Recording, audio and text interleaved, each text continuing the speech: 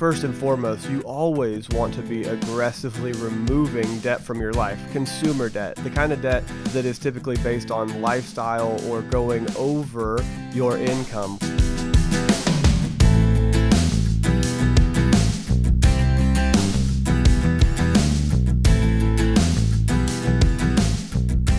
Welcome to Getting Money Right. My name is David Thompson, and with you always is our co-host, Leo Sabo. So Leo, what is on the agenda for today? In this episode, we're going to talk about the seasons of life and common questions about these different seasons of life.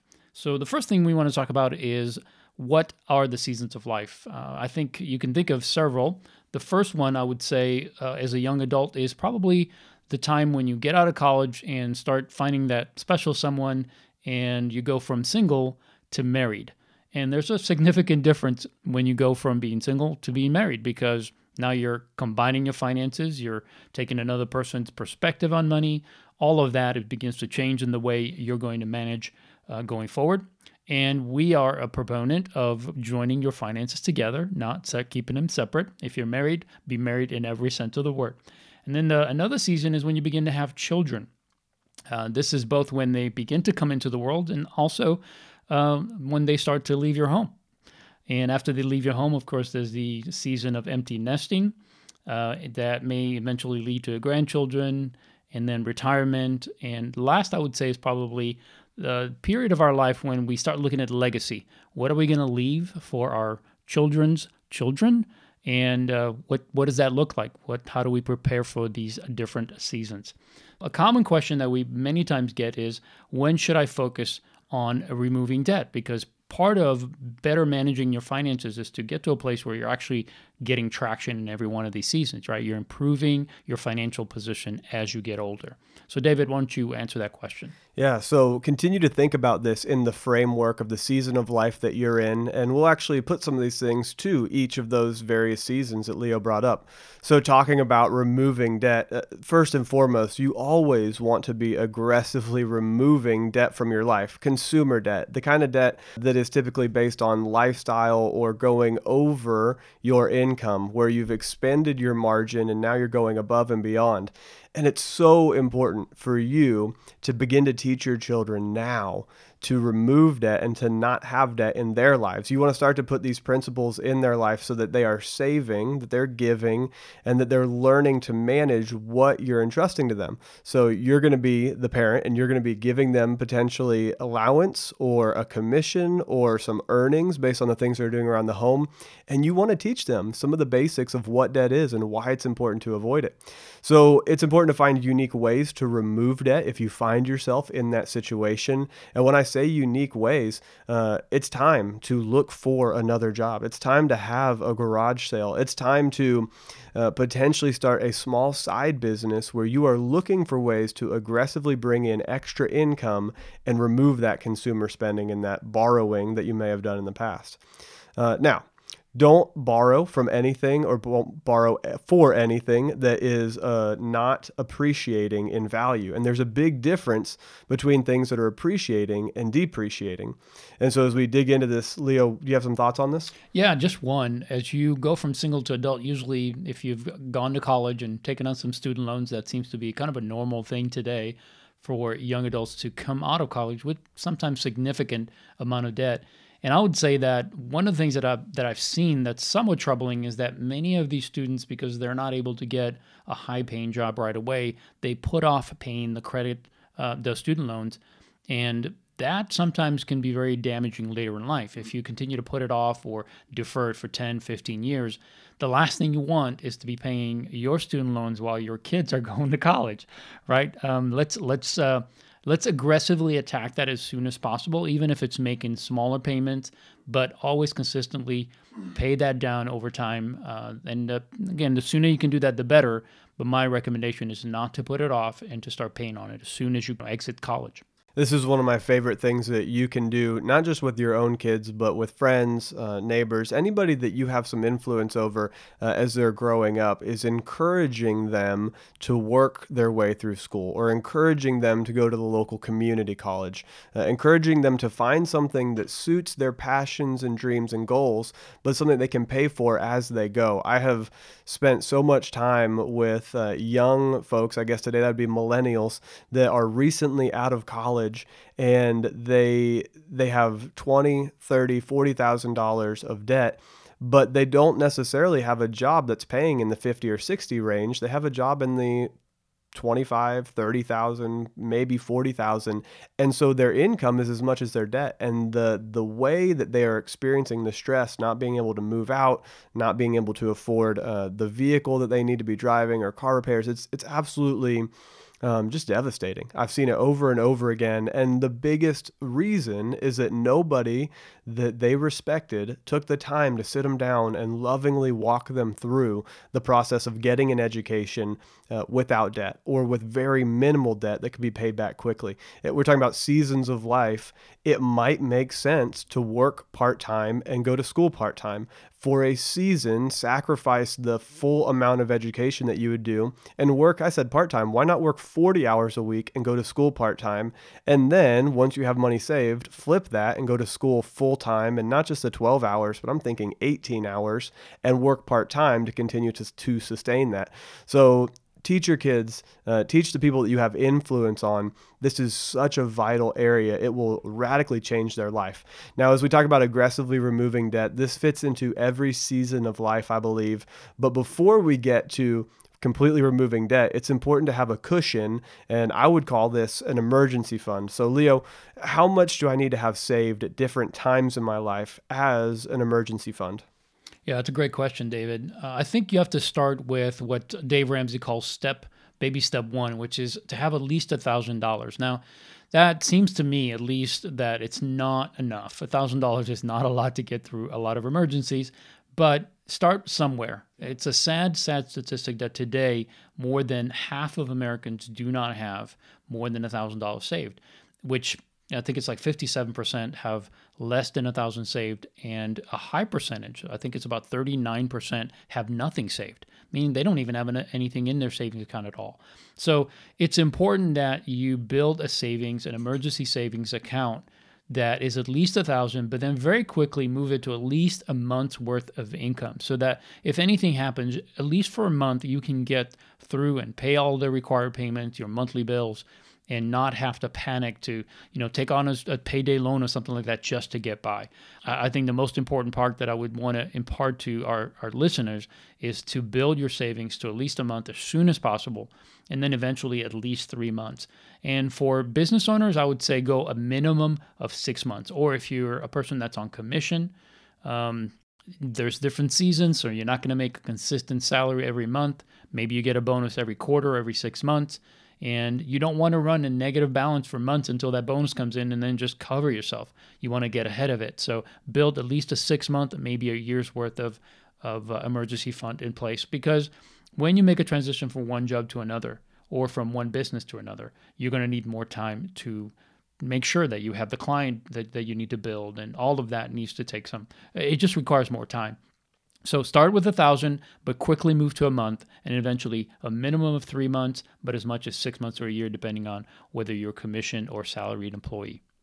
And remember that this totally goes into whatever season of life you're in. So if you're young, you're not married, you're single, you don't have kids, you can afford to have a little bit lower emergency fund, because that I don't want to say you need to have any fear in your life, but that fear of being on the edge and knowing that you only have $1,000 between you and any life is going to motivate you to aggressively attack debt. And so earlier on in life, when you don't have as many people relying on you, you can have a little bit smaller emergency fund. But as soon as you've paid off that debt, that's when you want to begin to build it up further. Now, if you're in your late 20s, 30s, you've got a few young kids, even if you still have debt, that's where Leo and I are saying, go ahead and extend that initial emergency fund beyond the $1,000 to 5,000 or 10,000 or 3 months of income.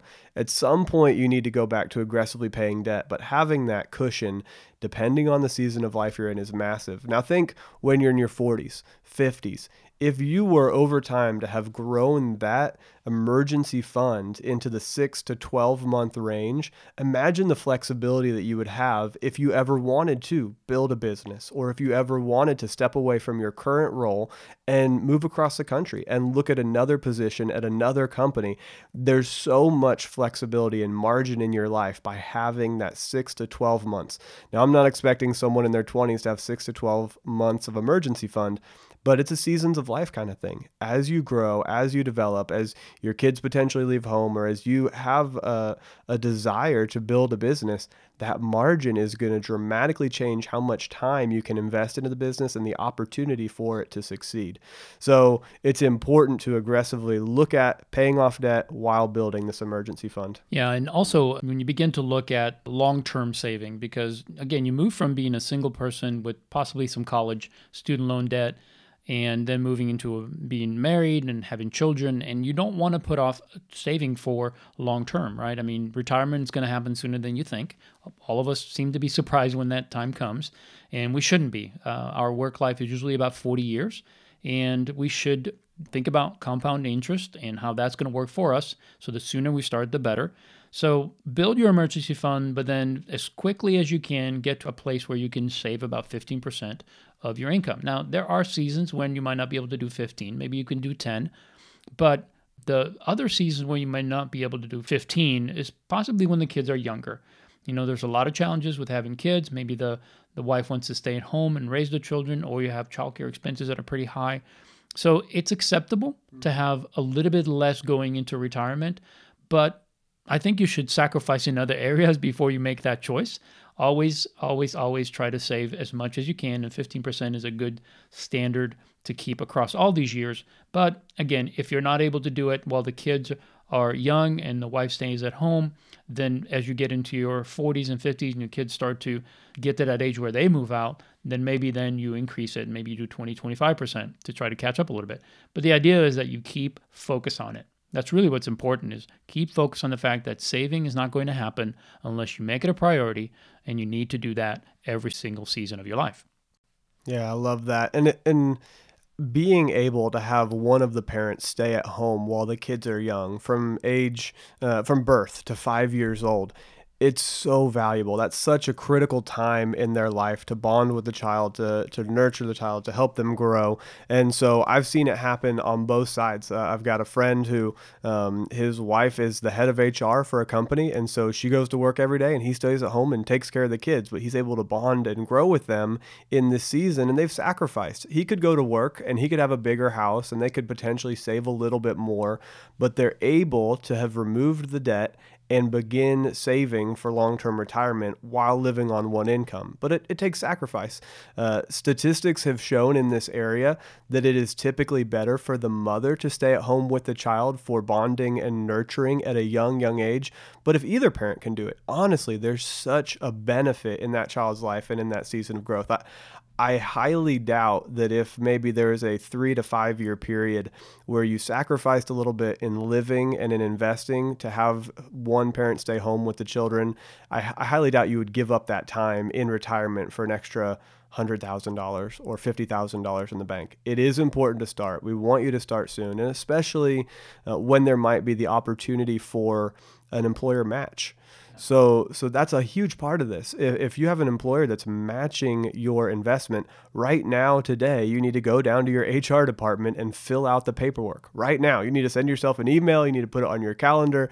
You've got to write yourself a note. As soon as you get into the office, you've got to go down to the HR department and begin investing up to the match. Where I currently work, if I put in 1%, the employer puts in 3%. How cool is that? If I put in $25 a month, the employer's putting in $75. I have $100 a month, but my part was only 25. Now there's obviously some vesting things that go into that. You have to be with the company for a couple of years to have the full match, but they match it up front. And if you stay with the company, you get all of it whenever you leave. And then at the company I'm at now, it's 4%. So if I put in 4%, they put in 4%. Now the match stops there. And as we go into investing further in another episode, we'll talk about what do I do with these funds? What kind of funds do I look at? Stocks, bonds, mutual funds? Should I do just the match at my employer? Should I look into a 401k? Or you've got your 401k or your 403b. Should I look into an IRA? Where should I go next? So those are things that we will talk about: tax advantage savings, Roths, traditional, but those are on another episode. So Leo, how much would you say that I should set aside for my kids' college expenses? That's a very good question because, college and education is very important. I know for my wife and I, when we first got on a budget, that was one of the things that we wanted to provide for because neither one of us had, our parents didn't have the ability to send us to college. So I took a bunch of student loans to go to school, and fortunately, I paid it off. I paid off my student loans within 4 years of graduation because I made it a priority. It was like I'm not going to defer this. But once we got past that, and we, of course, got on a budget ourselves, the first thing we thought about is how can we start planning for this so that our children would have an opportunity that we did not have, which is to go to school, not worry about debt, not worry about the cost, but just go and get the best education they could get. And so we made it a priority. I remember we actually bought college savings bonds for our kids when they were like literally just born, which wasn't the best investment, honestly, but ultimately got us moving in the right direction. It made it a focus, and we started putting money toward it. And the question that we had to ask ourselves is, do we want our kids to go to college? And yes, we did. But we also didn't know how brilliant were our kids going to be. Would they even want to go to college? And if they did, what kind of college education would they want? Is it a traditional 4-year in-state, out-of-state? Is it a prestigious Ivy League school? We didn't know. So we looked at our income and decided, okay, we're going to put aside what we feel is going to be enough to send them both to college to an in-state, your regular 4-year university degree. And if they needed or wanted to go to something more prestigious than that, then we would have to look at those options as they were entering high school. Were they smart enough to possibly get a scholarship, or whether it was academic or a sports scholarship? The point was that we were preparing for what we knew we could afford, but then if they needed or wanted something more, then we would ask them to either pursue getting scholarships or pursue some type of work while they went to school. And that was our agreement. We went forward, and it worked out really well. Both our daughters went to college. Fortunately, both of them stayed within close by home, and they commuted to school. But they both got a college degree, and we were able to pay cash for all of it. And really it wasn't really difficult. It was just something that we made a priority, and it happens when you do it. Now, the cost of in-state is going to be lower than out-of-state. Of course, tuition and fees and all that stuff is one part, but it's also the room and board and everything that goes along with a college experience. So plan for all of that, but realize that tuition and the inflation that hits, especially in the area of tuition, is a lot higher than regular inflation, like for cost of living. So usually the inflation for college tuition doubles about every 9 years. So the cost doubles every 9 years. So that means if you have a child today, in 18 years, the cost of college will be about 3 times what it is today. So it's considerable. It's something you definitely have to plan for. But again, think about it from the perspective of not how do I give my child the best education, but also understand that you have to take into account whether the child will go to school and what type of school. So consider all that, but plan the best you can. And make sure that as you set the money aside, that you put it in a vehicle that's going to help you to have the flexibility to use it, not just for one particular school or one particular state, but that you have a little bit of flexibility, whether it's a 529 plan or different plans that are out there. Yeah, this is a huge part of my story. I did well in high school. I had good grades. I hung out in the advanced or the honors classes. And so all my friends were going off to really cool schools in my mind. Now I say really really cool. They were still state schools. It was the University of Texas. It was Texas Tech. It was Texas A&M. I mean, these were great state schools, and my friends were excited to go off. Now, I grew up in Bedford, Texas, which is right in between Dallas and Fort Worth. And so all those schools that I just mentioned are at least 4 hours away. And I wanted to go too. I was like, I want to go to UT. I want to go to A&M. I want to go to Texas Tech. And that's what I was excited, somewhere, anywhere in that range. And my parents basically sat me down and they said, well, we'll support you. We will lovingly send you, but we don't have any money for you. You're in charge. So you're going to have to drive out there. You're going to have to experience the school. You're going to have to come up with the $10,000 a year in tuition. And it's a state school. So it was only $7,000, $8,000, $9,000 in tuition, but over 4 years, that's close to 40 grand. And then you add in $10,000 a year of living expenses because the room and board fees. It was staggering. It was to the point where I'm looking at $40,000 to $80,000 of debt at a state school. And I was an intelligent kid, not quite intelligent enough to get the big scholarships or anything that was really weighty. And so I could have gone to these schools, but my parents over time were able to influence me to say, well, why don't you stay at home? And why don't you go to the local community college? And it was a major shift. I did not want to do it at the time, but then I went to the 2-year school. I got my associate's degree super, super cheap. I was able to pay for it as I was going. I was working probably 30 hours a week while going to school. I was doing about 18 hours per semester, up to 21. I don't think I ever did less than 18. I don't think I ever did more than 21 while I was at community college. But I was able to do it because community college classes are smaller. The teachers want you to succeed. They actually want you to go on to the next level. And so it was a great, great experience. From there, I was able to then get transfer scholarships to one of the well-known private universities in the area in Dallas. And that was a huge deal. That was a really big boon to my economic or my education and my long-term economic growth and go to business school. So it was really beneficial to do the community college, but I wouldn't have done it if my parents hadn't been very firm, very clear that, hey, we don't have anything extra for you. Now, I did graduate with some student loans around $15,000, plus I had a car debt and I had a surgery, and so I had about $20,000 that I owed when I got out of school. But this is where that sacrifice comes in. And I went and lived at home for a year and removed that debt from my life as quickly as possible. So we'll go more into those topics in another episode. But it's just so important that when you find yourself at the place of deciding, in my season of life, I've got maybe, let's put out a theory or an example. You've got a 2-year-old and a 4-year-old, and currently you're not saving anything for retirement or anything for their school. Where should you start? Well, I'm going to say start with your retirement because your kids are going to have so many options and you don't know for sure if they will go to college. I've got some great friends that have gone into other fields and other degrees based on just certifications or passions and learning from somebody in that industry, and they didn't need a degree. And so they may or may not go to school. They have the option to work while they're in school. They have the option of scholarships. But if you get to retirement and your body begins to not function at the level it was before, and you're not able to work at the level you were able to before, and you don't have the money set aside, well, now you're going to be a huge burden back on those same kids that you wanted to bless with some college finances. So I'm going to say put your retirement first, and once you begin to get to that 10 to 15%, then begin doing something for the kids. And I love what you did, Leo, with the savings bond. You didn't know exactly where to start, but you started, and you started with something that was going to gain interest. It was going to gain ground. So what a cool story. Yeah. So again, I think the major takeaway here is to just, I think the thing that I struggle with when I'm counseling someone in this area, parents that want to provide a good education for their children, is that sometimes they take on the debt and signing for the loans and all that stuff when they really shouldn't do that, especially as they're later in life and they're looking to retirement. They're not properly funded for their retirement. So again, depending on where you are, just think of it from the perspective that your child has the opportunities.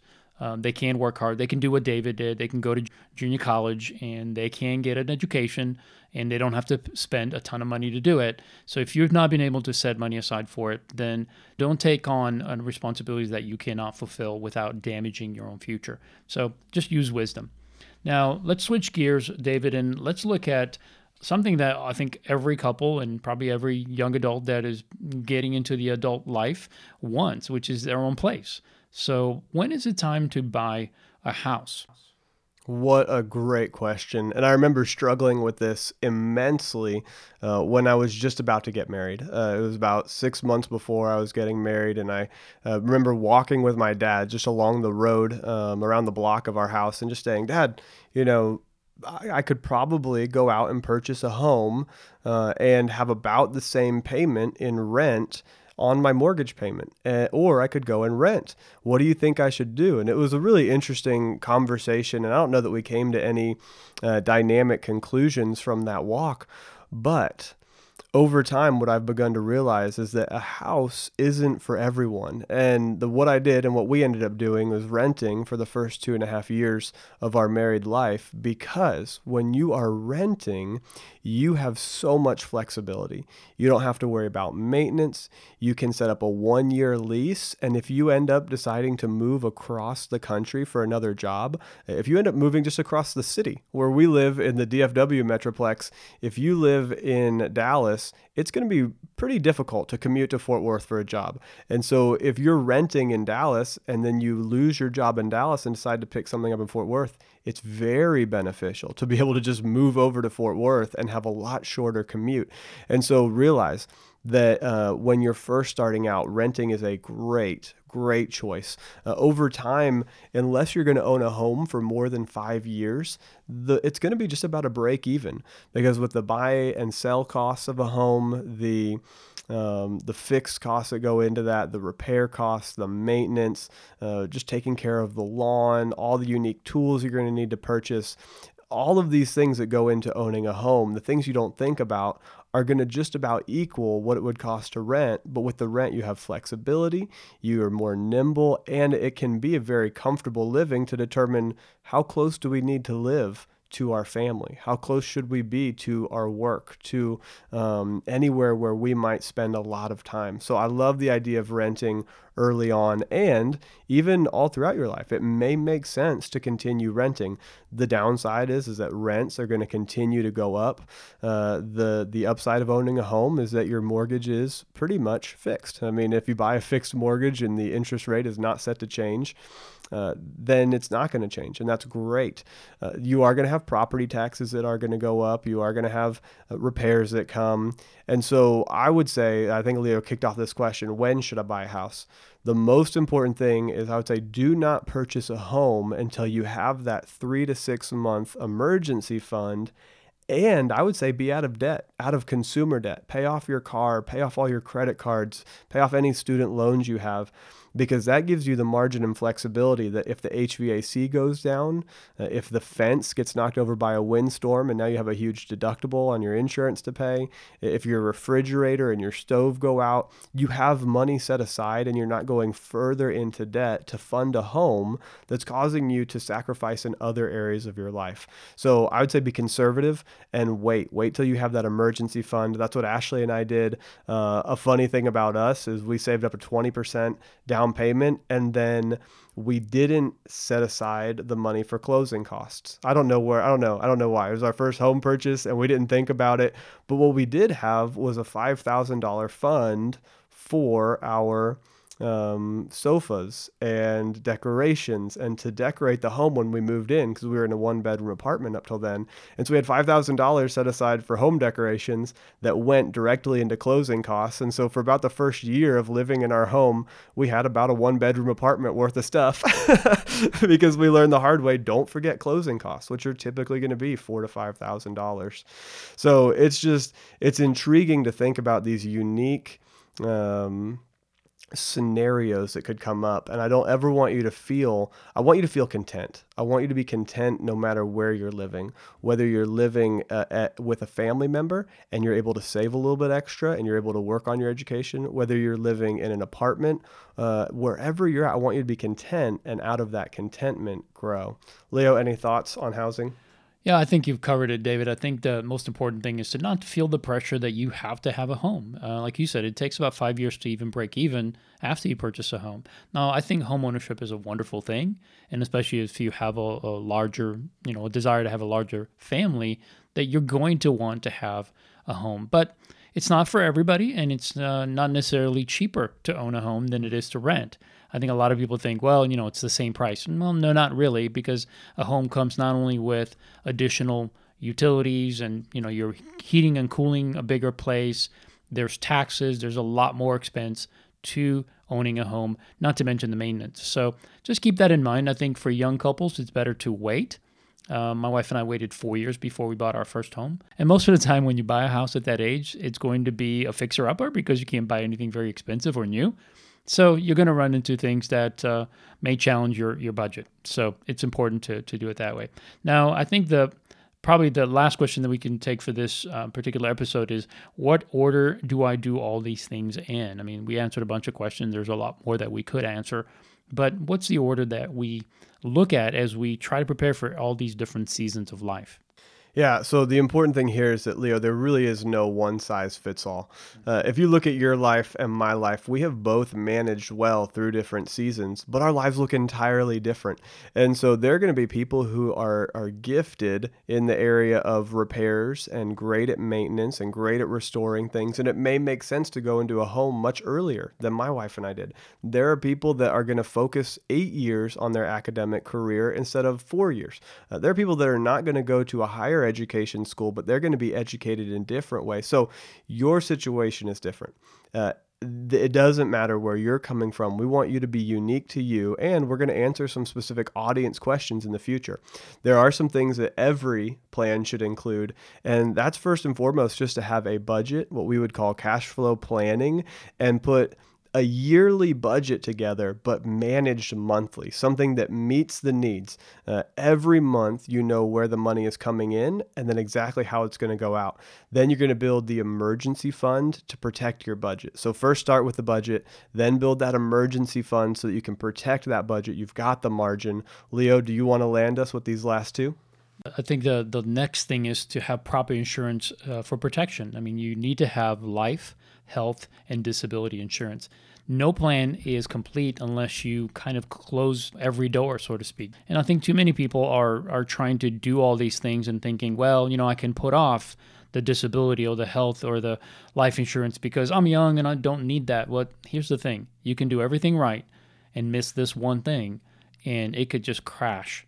And you can have a serious problem on your hands. So just remember, especially if you're not by yourself, if you have a spouse and you have children, you need to have life insurance that's at least 10 times your annual salary. If you would pass away, you need to try to leave your family as well off as you can so that they can survive for the next few years, get some stability. Maybe your spouse will have to go back to work if the children are young and you don't want her to do that or him to do that when the kids are 2-3 years old. You want to give them that time until the kids are old enough to go to school, and then that person can re-enter the workforce. So you want to give some time. And the last thing is to prepare for the future. Every season requires some type of savings. Always keep your emergency fund in place. Make sure that you're inching up and growing that retirement saving, college savings. So as long as you keep those 4 things, cash flow, emergency fund, proper insurance, and then long-term savings in place, you'll be in good shape. That's awesome. Well, we want to thank you for joining us for this episode. If you enjoyed this episode, please rate and review our podcast on iTunes so that more people will be able to find us. You can also subscribe to our podcast. It's right there. It's a big button. It says subscribe, very easy. And don't forget to share this. Share it on Facebook. Share it on Instagram. We're asking you to get the word out and begin to share this with your friends and family. We look forward to having you join us next time so that, Leo, together we can keep getting money right.